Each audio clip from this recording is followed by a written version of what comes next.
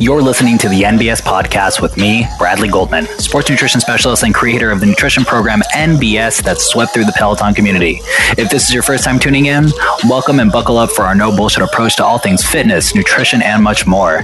If you're returning for this week's episode, welcome back. Clear the room of any little ears, turn the volume up, and let's get to this week's episode.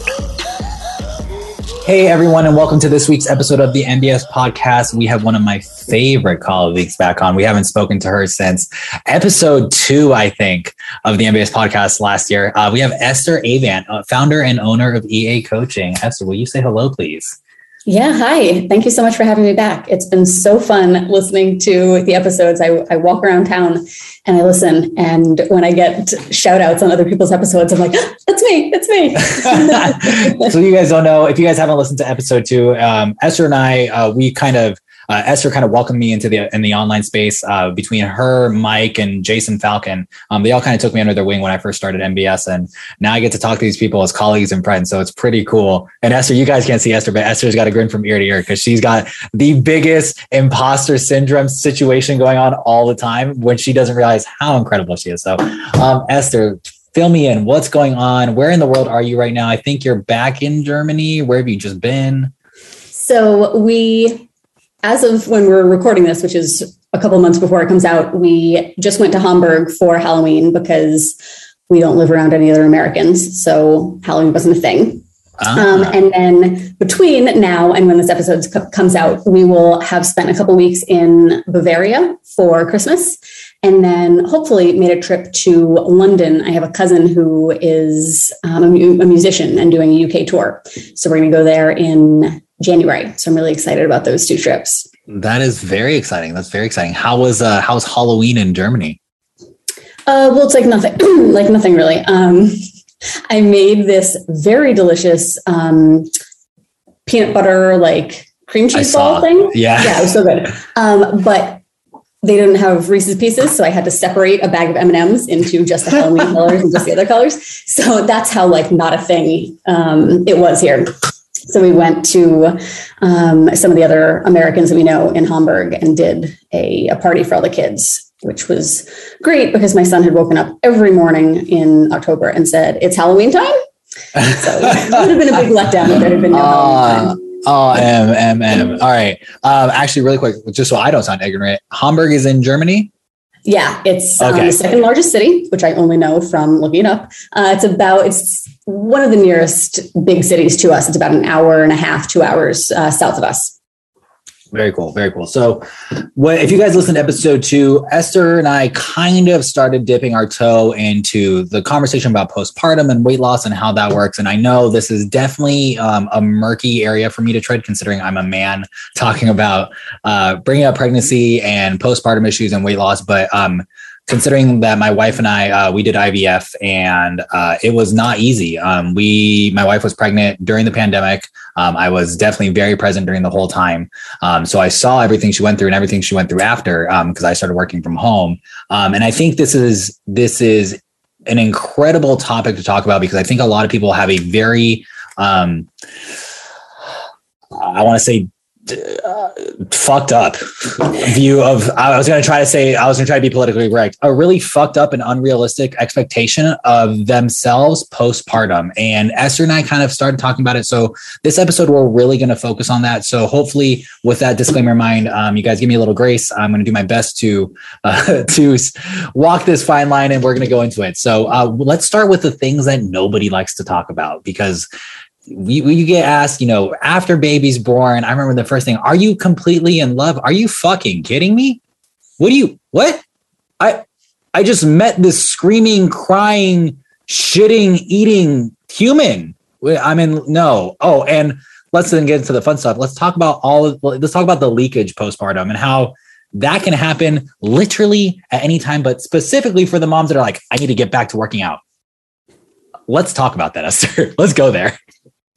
Yeah, no, I think this is such a good topic because I almost feel like it's kind of like a conspiracy where no one who has had kids wants to tell you what it's really like, because then you're not going to want to have your own kids. 100%. And of course, like now being on the other side of it, I'm like, yeah, of course I'm not going to not going to tell my newly pregnant friends, like, here's what's coming down the pike for you. But then it does happen to you. And especially if you're not somebody with like older sisters who are going to be really candid with you, you're just like constantly like, is this normal? Is this happen to everybody? And I think we have such a focus on like getting my body back and losing the weight.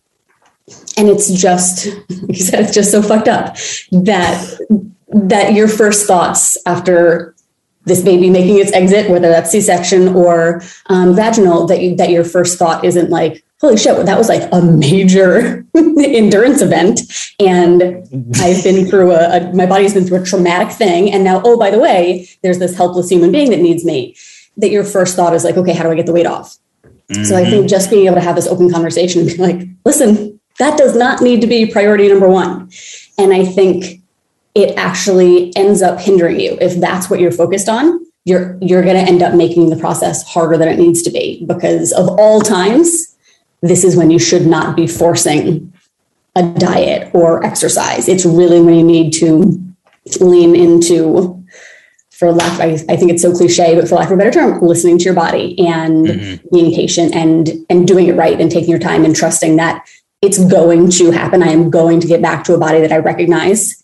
It's not going to be the same as it was before, and it doesn't need to be, but that the time is going to pass and you are going to look back and be like, okay, this is a body that I'm comfortable in, but it doesn't need to be within days of. No, I mean, there's a couple of things you said. And again, like, I'm going to do my best to let you talk most of the time here, but I said, let's talk about the things no one talks about, the leakage. And the only reason I wanted to go there is because, that is a thought that I hear very often is, like, I want, you, first of all, let's talk about the fact that, you just, whether it was C-section or vaginally, you just brought human life into this world.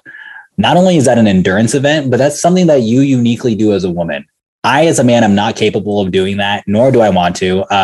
And that is such an incredible thing to do physically, emotionally, spiritually. Not only like what did you do during giving birth, but you carried this child for roughly 9 months. Like, you've been putting your body through more stress. You've been putting it under more progressive overload, if we want to go that way, okay, for the last 9 months. And then you finally, if we're going to lean into this again and be cheesy, you PR'd and you had a baby.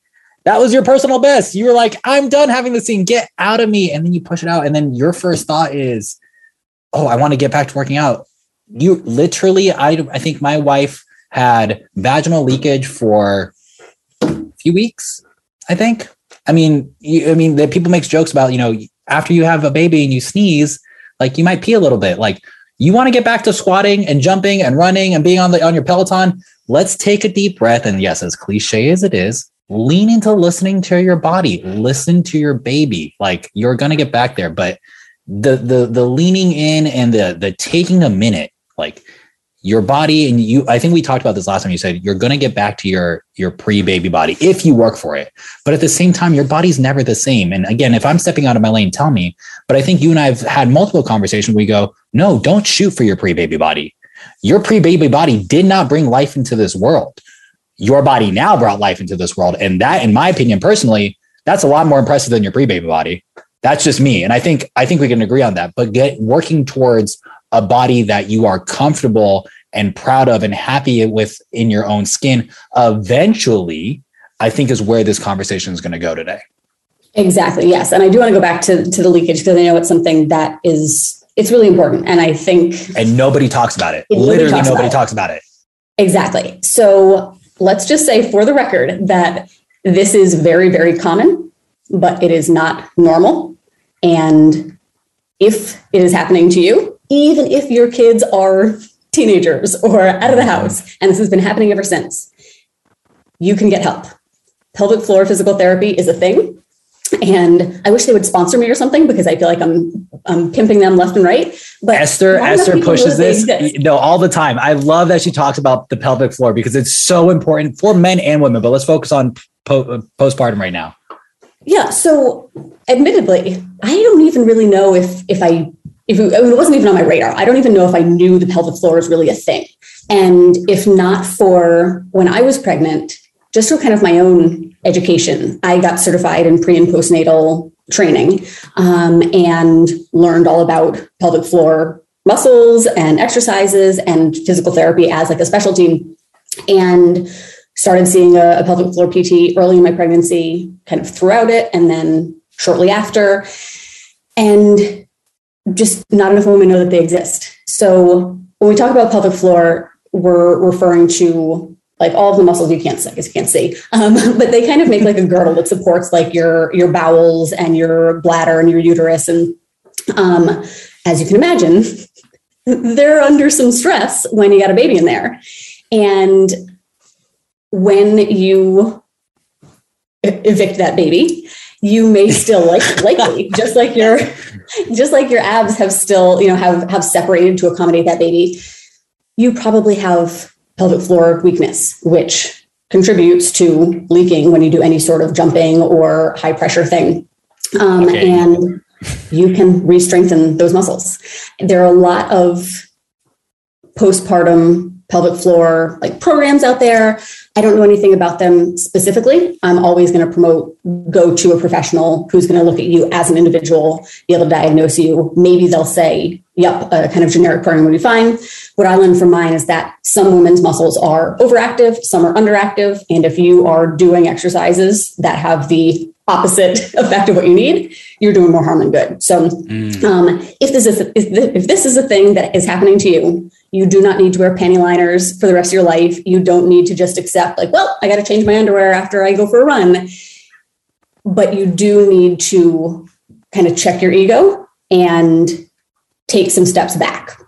And I think if you are very newly postpartum and you're listening to this at like the perfect time in your life to kind of start at square one, great. But if you are well down the road, it's never too late to kind of go back to basics and focus on connective breathing, where you're really learning how to engage your deep core muscles, to do your pelvic floor exercises, and to address those underlying issues first, and then rebuild from there, get back into lifting properly and bracing properly, and then adding external weight.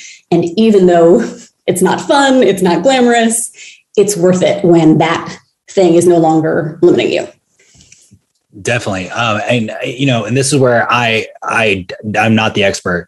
One, because I'm not a woman.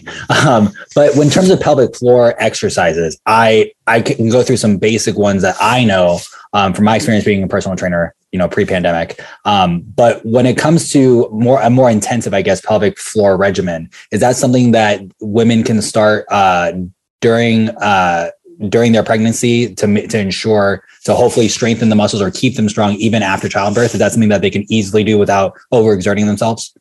Yes. And again, I would defer to a pelvic floor PT because again, what mine explained to me is that most women's pelvic floor muscles are underactive, in which case doing Kegels, which I learned is Kegel that rhymes with bagel. So now everyone knows, doing Kegels where basically you're just like kind of trying to prevent yourself from peeing, or I've also heard it described as like you're trying to like suck a blueberry up there. So, use whatever visual. Yeah, use whichever one resonates with you. But for the most part, working on strengthening and endurance is going to benefit a lot of women, but that there are some who have the opposite, where they're just like constantly very tense down there and don't even realize it. And then working on relaxing those muscles. But one of the things that I did with mine was like holds. And she was saying like, these are some of the best exercises you can do because you can do them anywhere. If you're sitting in your car at a traffic light, if you're laying in bed, there's even apps that you can use, but essentially you would kind of do that contraction and then try to hold it for 10 seconds and then release and then do sets and reps. So that's something you can easily do and you're not going to, overexert yourself or anything. And then if we're talking about, this is the PT side of my brain that doesn't really get turned on much anymore. No pun intended there, I guess. That was weird. Weird. But if we're talking like the basic movements that we typically do when we're lifting, and I know, Esther, you're a big proponent of stick to your, squat, deadlifts, carry, lunge, press and pull. And if let's talk about squats and deadlifts, and we're talking about bracing and the importance of pelvic floor health or strength within bracing movements. Any of those movements, or even sitting on the Peloton, sitting on the Peloton, if you're doing it properly, you should be bracing the entire time. And if you're bracing properly, like I'm thinking when I deadlift, I'm like, oh, like, do I feel my pelvic floor when I'm going through these motions? And if I really think about it, that is part of the brace that's going to happen when I'm getting ready for a set. Is I'm going to brace my core, and naturally my glutes and then my pelvic floor are probably going to all engage. So if that pelvic floor is weak, especially postpartum, and you try to get back into a routine right away, you got to dial it way back. And we're talking about breathing and the importance of your core and strengthening, and like your core, this drives me crazy, and I think we can agree, or maybe we disagree, we'll find out right now, but your core's main function is to brace and breathe. That's the main function of your core. And so all the sit-ups and shit, don't get me started on that crap. But if bracing is one of the most important initial factors prior to you lifting or riding a bike, and your pelvic floor is weak, that means your output for that exercise is going to be weak. So start with the basics. Like you said, it's not glamorous. It's not fun. It's literally like, can I just make sure that my pelvic floor is strong enough to help my entire body brace itself prior to the exercise I'm going to do, is what I hear you saying. Absolutely. And I think, obviously you have a personal training background. You've been lifting for a really long time. The fact that you can even kind of mentally go through and be like, okay, yeah, I guess I am kind of bracing in that area, even if I'm not thinking about it. I would imagine most of the people listening are like, what? I don't know. I barely know if I'm doing the exercise right if my body is in like the right position, let alone like what individual muscles we're doing. So absolutely, that's just another testament to like really breaking it down. And especially in, those first few months postpartum, kind of the fourth trimester, to really focusing on, body positioning and the breathing, the bracing, and kind of just putting yourself in those positions. Okay, if I'm going to try a body weight squat, let me go through kind of head to toes. What should be relaxing? What should be contracting? How does my whole body feel going into this with no weight? And then as you ease back into adding the external weight, keep going through that checklist and kind of looking at all the components. And if you find the weak link, then go back and address that. Definitely. And we're talking about the body relaxing, the hormone relaxant that, you got that women have. I don't know if it's an influx or if it's just more pronounced during pregnancy, obviously, because you have your ligaments have to loosen up, your hips have to widen, all those things. Do you know off the top of your head postpartum how present that is within the body after, or is that one of those things that kind of dissipates once baby is born? That's a good question. I don't know the answer to that. I'm going to assume based off of other hormones that it doesn't just dissipate really quickly. But if we're going back to the person who's like, I had baby, I want to lose the weight. Okay, let's dial it back. There are hormones that you cannot physically see that are affecting your body. Things like a squat, literally getting up and out of a chair. Let's oversimplify it. Your body is going to move differently. Your hips are now widened. Your hips have shifted. Things have moved so that you can effectively have a baby. So focusing on going back to what we should focus on postpartum, don't get me wrong, I think it's great. The big push for moms to continue exercising, during pregnancy, to get back to regular movement. I think that's all fantastic, but take a minute, especially in the fourth trimester, to be like, hold on, acknowledge that so much has changed in your body over the last 9 months. And you just had the biggest exertion of change within the time frame of your baby being born. So that's really, you're right. Talking about the pelvic floor, most people don't even realize that this is something that gets turned on during a lot of the things that we're talking about. So I'm going to shift away from pelvic floor health for a second. I want to talk about the mom pouch, because a lot of people, I feel, get really self-conscious. Even, Britt, when she listens to this, Britt's going to probably hate me for bringing this up. But the other day, Britt turned to the side. She's like, and Britt's working with, one of our registered dietitians at MBS. And she turned to the side. She's like, I've got this thing right here. And I'm pretty sure I don't know. It doesn't feel like fat because it pops out, but comes back in, but it feels weird. And it's the mom pouch. And I'll let you go. I'll let you go into that, because I think that's something we should address, because it's really not as bad as the person experiencing it. In my opinion, it's not as awful or detrimental. Oh, for sure. I think, one of the big things is, and I know, as soon as you're listening, I know this is much easier said than done, but making a daily practice of accepting your body in its state right now. And that's not the same as saying it's never going to look any different and I can't make any effort to do so. Right. But recognizing that those two things can exist at the same time. I can accept my current form and I can be working to change it from a place of compassion and, love for it. But I think the mom pooch or the mom pouch kind of becomes this like blanket term where for some women, it's that you had some degree of diastasis recti and you haven't worked on closing that gap. So that's kind of causing a bump. For some women. Before you go, because I know some people are not going to know, they're not going to be as familiar. Can you elaborate on what diastasis recti is, please? Yeah. So basically you've got your 6-pack muscles and there's a line down the middle. When you put a big baby in there and it grows, you got to make room for it, which is why your belly sticks out. So those ab muscles end up, in most women, separating to a certain extent. This is something that pelvic floor PT can help with during and after, where if you're currently pregnant and you're doing any exercise where you see a little bit of like a cone or a dome, like running, what is this? I always get horizontal and vertical mixed up. Running vertically down, down the middle of your belly.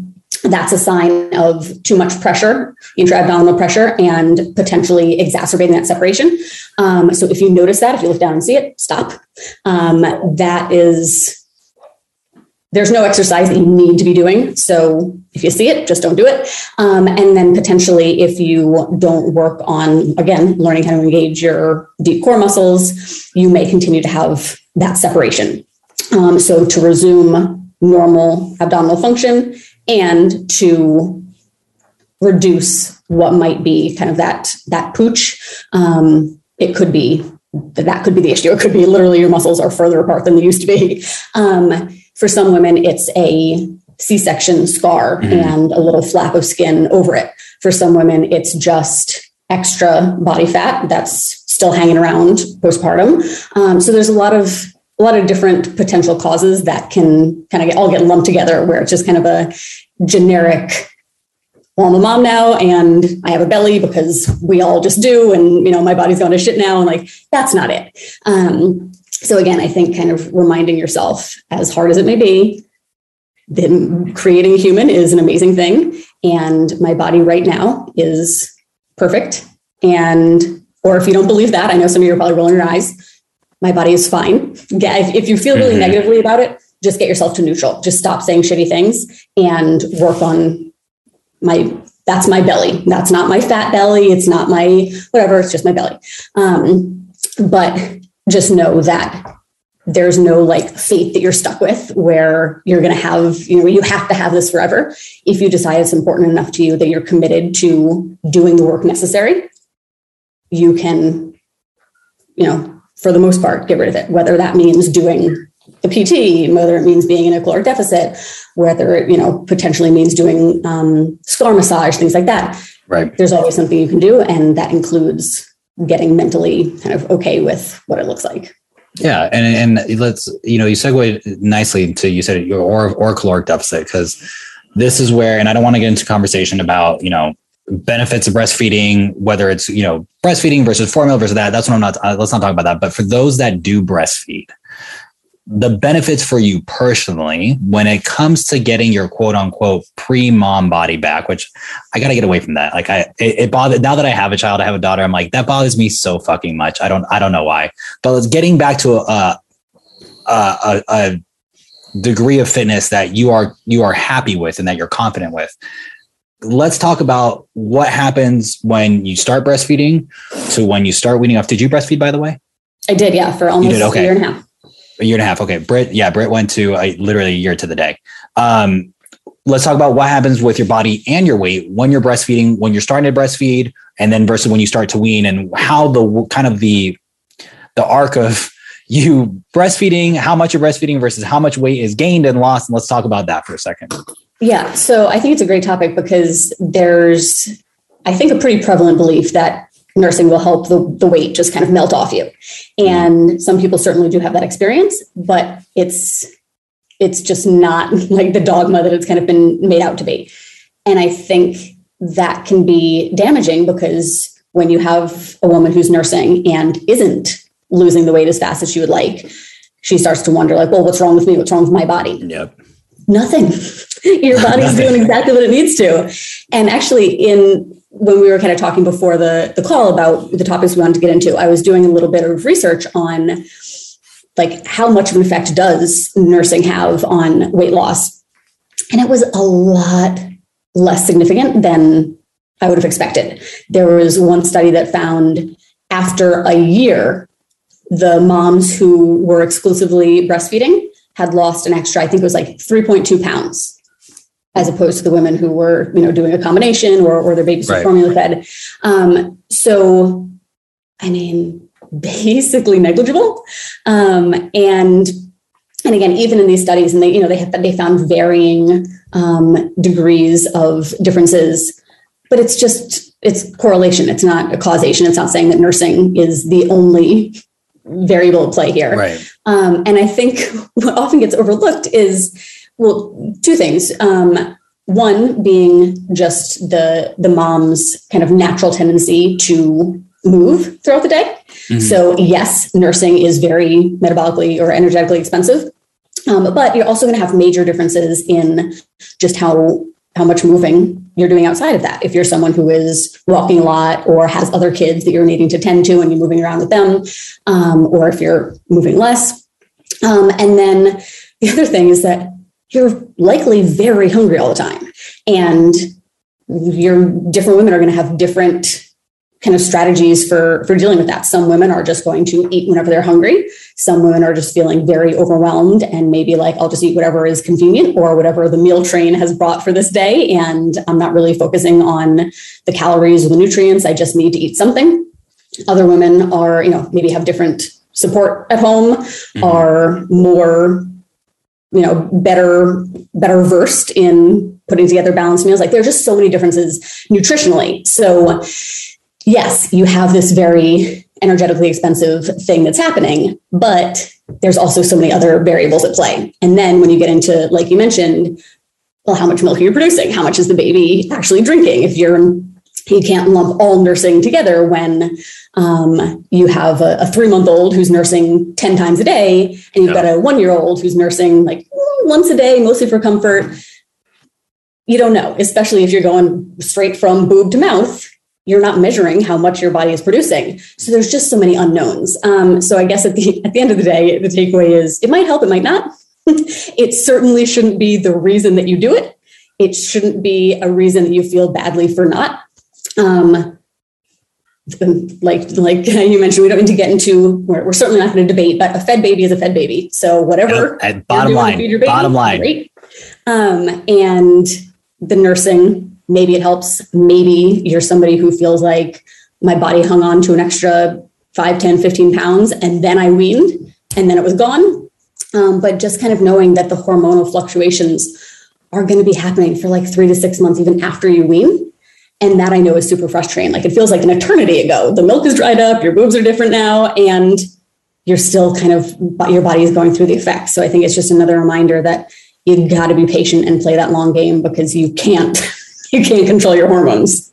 No, you definitely can't. And I'm so happy that you kind of, there are a couple of studies where, there's, sure, it's like you said, it's negligible, but in my mind, and I haven't done a whole lot of research on it, I figured I was going to come into this conversation with you. And I figured I'm like, when we talk about, because we've seen members who come to us usually 6 months postpartum, 9 months postpartum, and they're still breastfeeding. They're usually in the weaning-ish phase, or it's definitely not in the first 3 months. Like we're not putting anybody in a caloric deficit who's breastfeeding in the first 3 months, but literally just the physical amount of milk that you are carrying around with you is going to start to get less and less. So if you're starting to see the scale chip away and like in your weaning process, if you're not in a caloric deficit and you're not moving your body more I'm not saying this in this way, but like if you're just breastfeeding and that's what's making you lose weight, if fat's not disappearing, your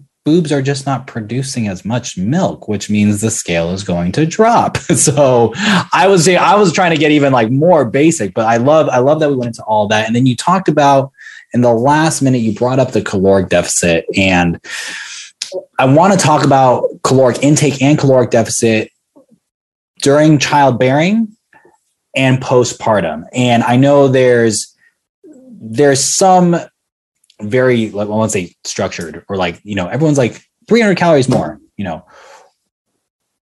and of course there's a lot of factors. I feel like I'm getting to really murky water here.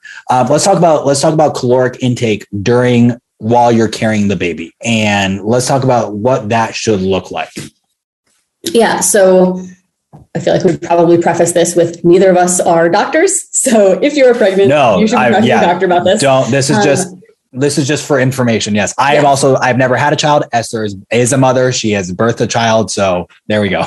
But generally speaking, I think it's an important thing to talk about, because I think sometimes, and again, this is not a blanket statement, but I think sometimes it's very easy to use pregnancy as an excuse to eat way more than is necessary, where you like get the positive test and you're like, oh, I have a craving for ice cream. I want this, I want that. And that's fine. If that's how you want to go about it, no shame in that game. But realistically, in the beginning, you don't need to eat that much differently. We're talking a snack, the difference of a snack.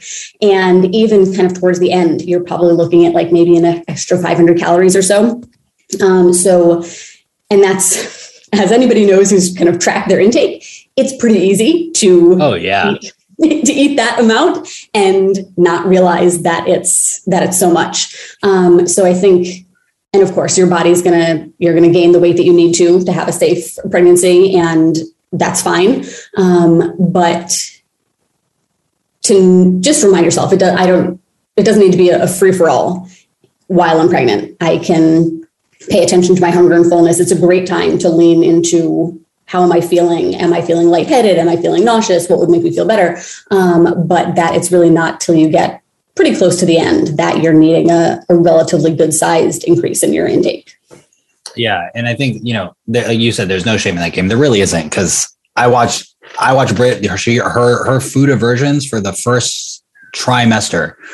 Literally, if it wasn't Italian food, she just didn't want it. Like everything made her gag. So we ordered more pizza, more bread, she went through saltine crackers like they were going out of style. The zombie apocalypse came and all we had was saltine crackers, and we had no more because my wife, literally the only thing she wanted was saltine crackers. But you're right.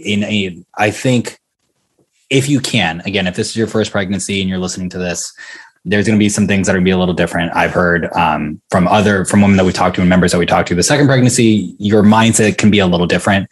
But in your first, the first early stages, if we focus on indulge when you want to, like, oh, like I'm feeling like a little bit here, I'm feeling like a little bit there. If you're the person who's very concerned about postpartum weight loss, again, consult with your doctor. But yeah, the first couple months, like, remember, the baby it's very small.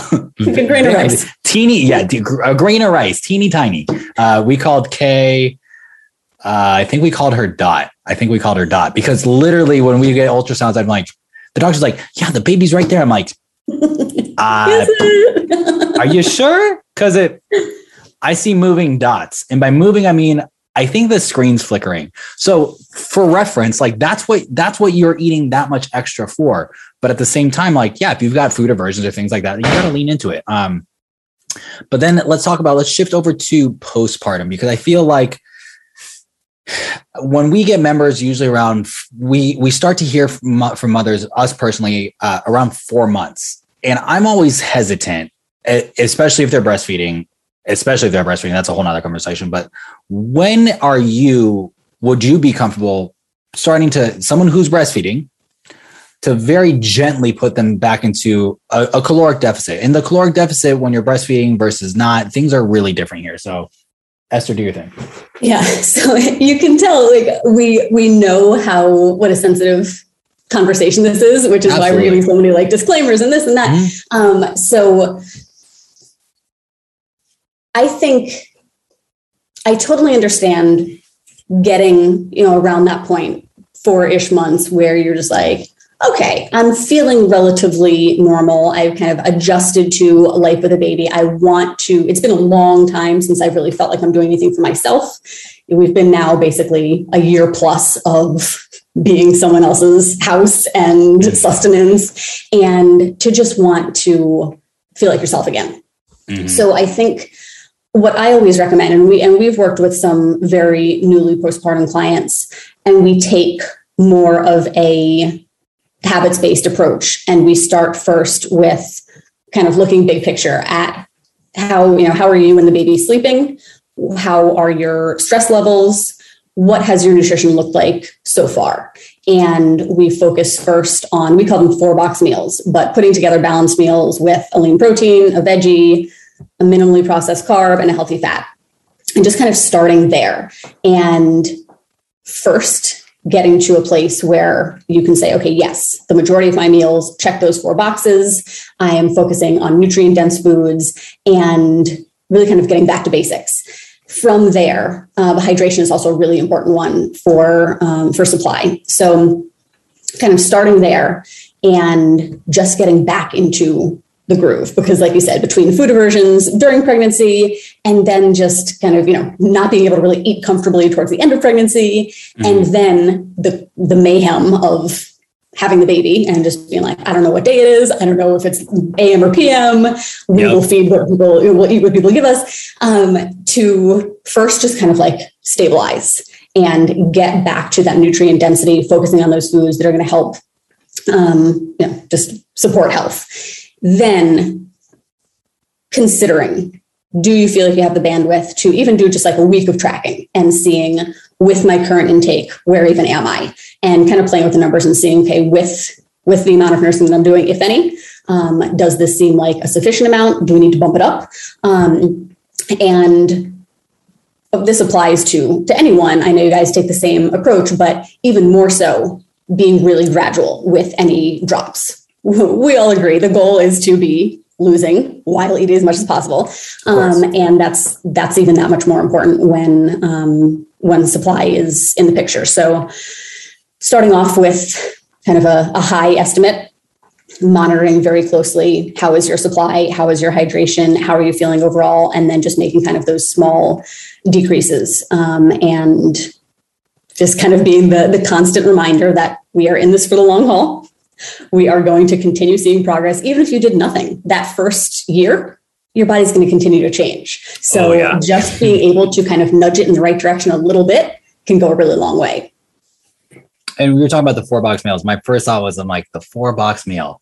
If you can even get to a place where you're sitting down and having a meal, that's like I feel like that is a huge win. Once you can get to a place where you can even have a thought process about like, what am I going to eat? And you're right.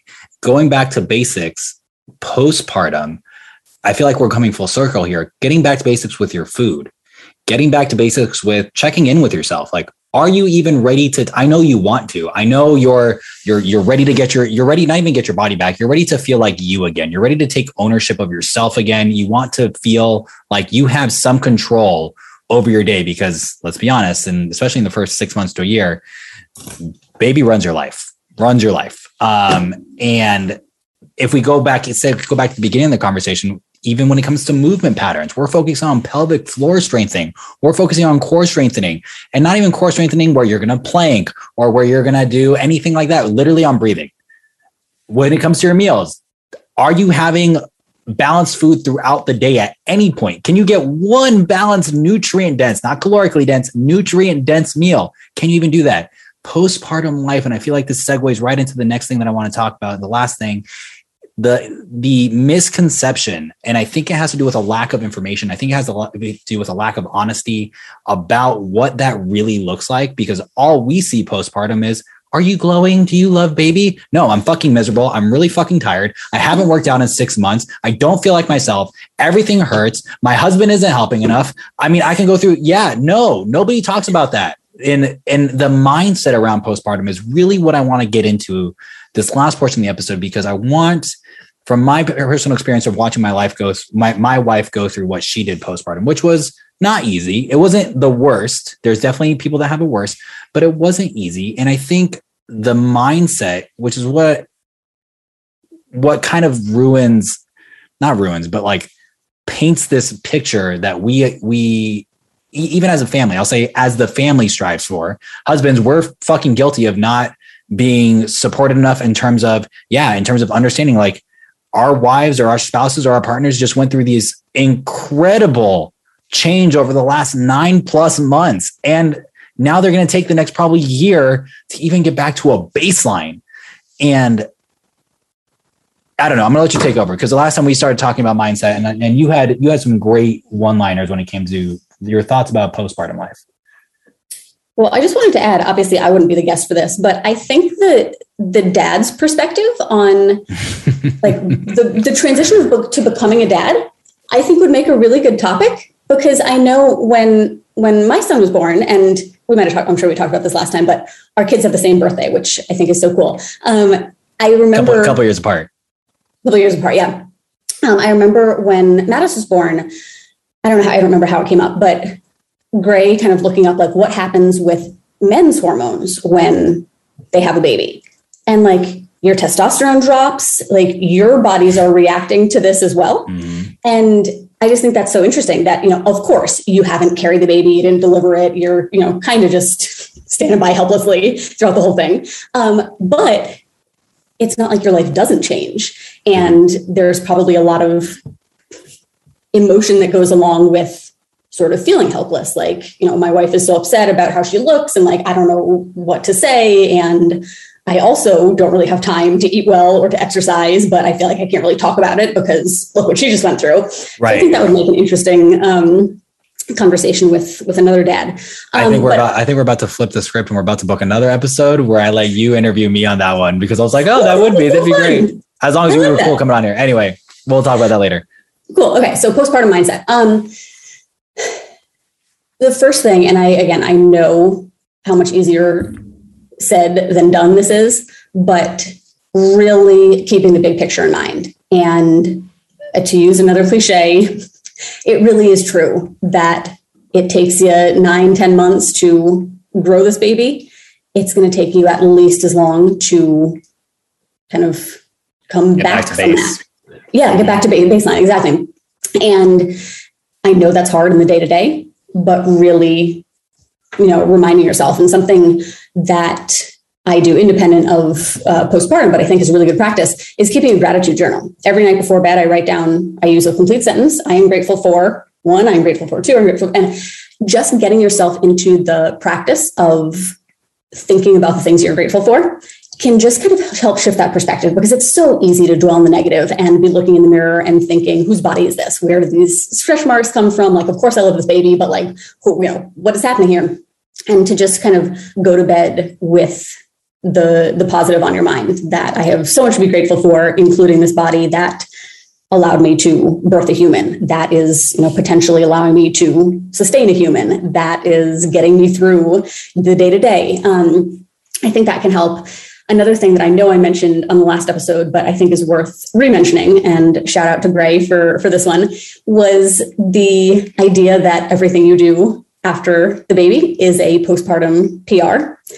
And just like how much that helped me. It was really, and those of you who haven't listened to our first episode, who was saying it came about, I was in the garage pretty newly postpartum and just crying. I had been active throughout my whole pregnancy, and obviously took a decent amount of time off after he was born, and was getting back to it, and just like felt so weak and so defeated.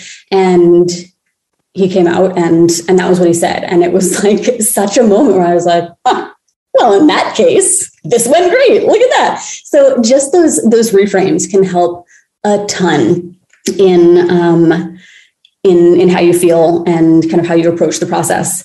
And then I think kind of the underlying theme and what we've been talking about all throughout this episode is to take it one step at a time. We talked about kind of nutrition, about building your balanced meals and getting back to basics there. And the same thing goes for your exercise, starting off with that pelvic floor and breathing work, getting into gentle walks and not pushing yourself too hard. I think most of us are probably guilty of that. We're just like, oh, I feel okay to walk. And you get home and you're just like gushing blood. Like, oh, there's this like giant wound in my body. Maybe I should, chill out a bit. But, starting there and then adding in some body weight movement and then adding in a little bit of weight. And then if your pelvic floor is ready for it, adding in the higher impact, the higher intensity. I always cringe a little bit when I see posts of women saying, I had a baby, 4 days ago. When can I get back on the bike? How long did it take you? And I'm like, you want to do what? Like you want to go what, where?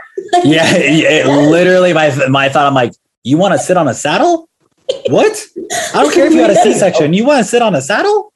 Yeah, that is the last thing I want to do. And I think another thing that kind of, I had two notes. One is to start looking for patterns that are, or maybe like new habits that you have created in the postpartum madness that may not be serving you, that will be important to address outside of intentional weight loss. One example of that, I think most people listening will be able to relate to, is eating whatever you can get your hands on after the kid goes to bed. Yep. And I found myself in that pattern, probably his first year-ish. It was when we moved to DC. So he was roughly a year, maybe a year and a half, where we would finally get him to go to sleep. And it was the first time in the day that I had a chance to breathe and do something for myself. So naturally would find myself in the pantry every night, just eating whatever because it tasted good. So, and if it's comfort, it's the first thing you can feel to get comfort. It's instant comfort. That's what you're really searching for. Exactly. And becoming aware of those things. Oh, you know what? I'm doing this every night. This is not a habit that I want to be in. What is it that I'm actually trying to satisfy here? Like you said, it's comfort. Okay. How else can I get that? What would be a more productive or a healthier in the long run way to get that? What else would help me relax? What else would help me feel like I'm getting some time to breathe? Another example would be if you're nursing and you have a very little one who is up a lot in the middle of the night and you've gotten yourself in the habit of having a snack whenever they have a snack and kind of reminding yourself, okay, under normal circumstances, I wouldn't be eating at 1 a.m. and 3 a.m. and 5 a.m. Mm-hmm. So maybe that's something that I want to start kind of weaning myself from. And just sort of taking the approach of, let me get the bird's eye view of how my lifestyle has changed. Obviously, a lot of ways for the better, but how it's also changed, negatively, and take control of those things. It's likely going to help with getting back to a body you feel comfortable in, but it's also just going to help you feel more in control and healthier in general. And then the final thing I wanted to say was that I think a lot of the advice that we get pre and postpartum is almost so backwards, where when you get pregnant, you're this old school advice of, don't elevate your heart rate too high, don't lift anything over 20 pounds. Just how outdated that is and unrealistic that you have women who are lifting hundreds of pounds and who are used to intense exercise or have other children who weigh more than 20 pounds. So you have this very sort of tiptoey, oh, don't do anything too much when you're pregnant. And then you get rid of, the baby. you give birth to the baby. And then the advice is almost oh, it's 6 weeks later. Yeah, have at it. Good luck. And there's what? That it should be the other way around. We should be a little bit more comfortable sustaining our normal level of activity during pregnancy, and then a lot more cautious afterward with, all right, just because my OB took 30 seconds looking down there and was like, everything good? You good to go? That's not really the green light you should be looking for. So really kind of err on the side of caution. And even though you might want to get back to it, even though you have technically been given the go-ahead to get back to it, really ask yourself, am I actually ready? Ideally, go to a pelvic floor PT, get their kind of blessing as well. And even so, ease back into it. Remember that the entire rest of your life is postpartum. So the efforts that you make newly postpartum can really kind of make or break your, everything subsequent to that. Definitely. And that was so perfectly said. Everything after baby's born is postpartum for the rest of your life. That was so perfectly put, because I think, again, trying to come back to, I want my old body back. It's never going to be your old body. Your body is now postpartum. Your body has done something incredible. You've given birth. You can't get back that old body. It's literally impossible. Can you feel like you have? Can you work towards that strength again? Absolutely. And I think what Esther and I are really trying to get at from this conversation and talking about the things that nobody else talks about is when you're postpartum, you've got to really focus on first baby. Can we agree on that? Mm-hmm. Second, be in touch with yourself. Like, what are you feeling? Is this the best decision for you? Is it the time? I know you want to get back to lifting. I know you want to get back on the Peloton. I know you want to get back to that body, but do you have the bandwidth to handle that? Getting back to the basics, starting really remedial, going back to what Gray said. And if you guys don't know, Esther's husband name is Gray. Everything postpartum, once you get back into it, is a PR. Having a balanced meal, the first time you get to do that, guess what? That's a PR, because I can promise you haven't had that. Definitely not in the first 12 weeks. If you had, you probably have a mother or mother-in-law that is significantly more active than anyone that I know. Okay. And you're willing to have a veggie and a protein and a starch and a healthy fat, as opposed to the takeout delivery pizza. And then, of course, being realistic with your expectations. It took you 9 months to bring this beautiful life into this world. It's going to take you at least that long to get back to baseline. And if we can wrap around, if we can help, hopefully, new or postpartum mothers or newly pregnant mothers realize that, like, yeah, this is going to take time. This is not a marathon. That allow yourself some time to enjoy being mom, and allow yourself some time to enjoy your baby. And don't worry, you can get back to it. There's programs out there. Esther has one. I have one. Mike Dola, Jason Falcon. There's a bunch of professionals out there that can help you. We can get you back to your quote unquote, your better pre-baby body is what I'll call it. But it's going to take time. And with that, Esther, for the moms that are newly postpartum, what's one piece of advice you can give someone who's looking to get started on a weight loss journey, but is newly postpartum? So I think it's really just reiterating a lot of what we've talked about, but to pare it down, it would be start small and take pride in those baby steps. Like you just said, just having a balanced meal, just cooking for the first time, or doing some form of meal prep for the first time. All of those are great steps towards where you want to be, and give yourself credit for them. I think most of us are guilty of not giving ourselves credit and instead focusing on, I should be doing more, or so-and-so had a baby at the same time and just put your blinders on, focus on that baby, focus on yourself. I know it's a lot of it is out of your control, but sleep when you can. So much of, hopefully we all are on the same page that stress makes losing weight a lot harder. And you know 100%. What's super stressful? Not sleeping. Yep. So to just really give yourself some grace and trust that this is all new. I am going to figure it out. And I think when you have a baby, you never, I don't know, maybe you do a little bit, but you don't really doubt that you're going to figure out how to be a great parent. You might have uncertainty, but you're like, well, I love this little thing and it needs me and I'm going to do the best that I can. And we're going to figure it out together. There's no doubt in your mind that you will get there. So channel that same belief and that same commitment to your personal, body and your personal goals. Of course, you're going to get there. Of course, you can look and feel even better than you did before a baby, but you have to give it time. If you brought life into this world, you are strong enough to get back to your whatever you want, because what you just did for 9 months is a lot harder than you getting back to where you are. Let's slowly start to wrap this up really quickly. For the mothers that are listening to this now, if you are newly postpartum, if you're, a year out postpartum, or wherever you are, if nobody's told you today, you guys have done something absolutely incredible that us men cannot do. That's something that you should cherish. That's something you should celebrate. Every stretch mark, that is a trophy. Every little difference, appreciate it. You guys have done something absolutely incredible. And like I said, if nobody's told you today, you're a superhuman. You're just a superhuman. So Esther, let's plug it all in. Where can we all find you on social media? So probably easiest is Instagram, Esther.Avant. Esther has an H, the proper spelling. And I also have a podcast called the Live Diet Free Podcast.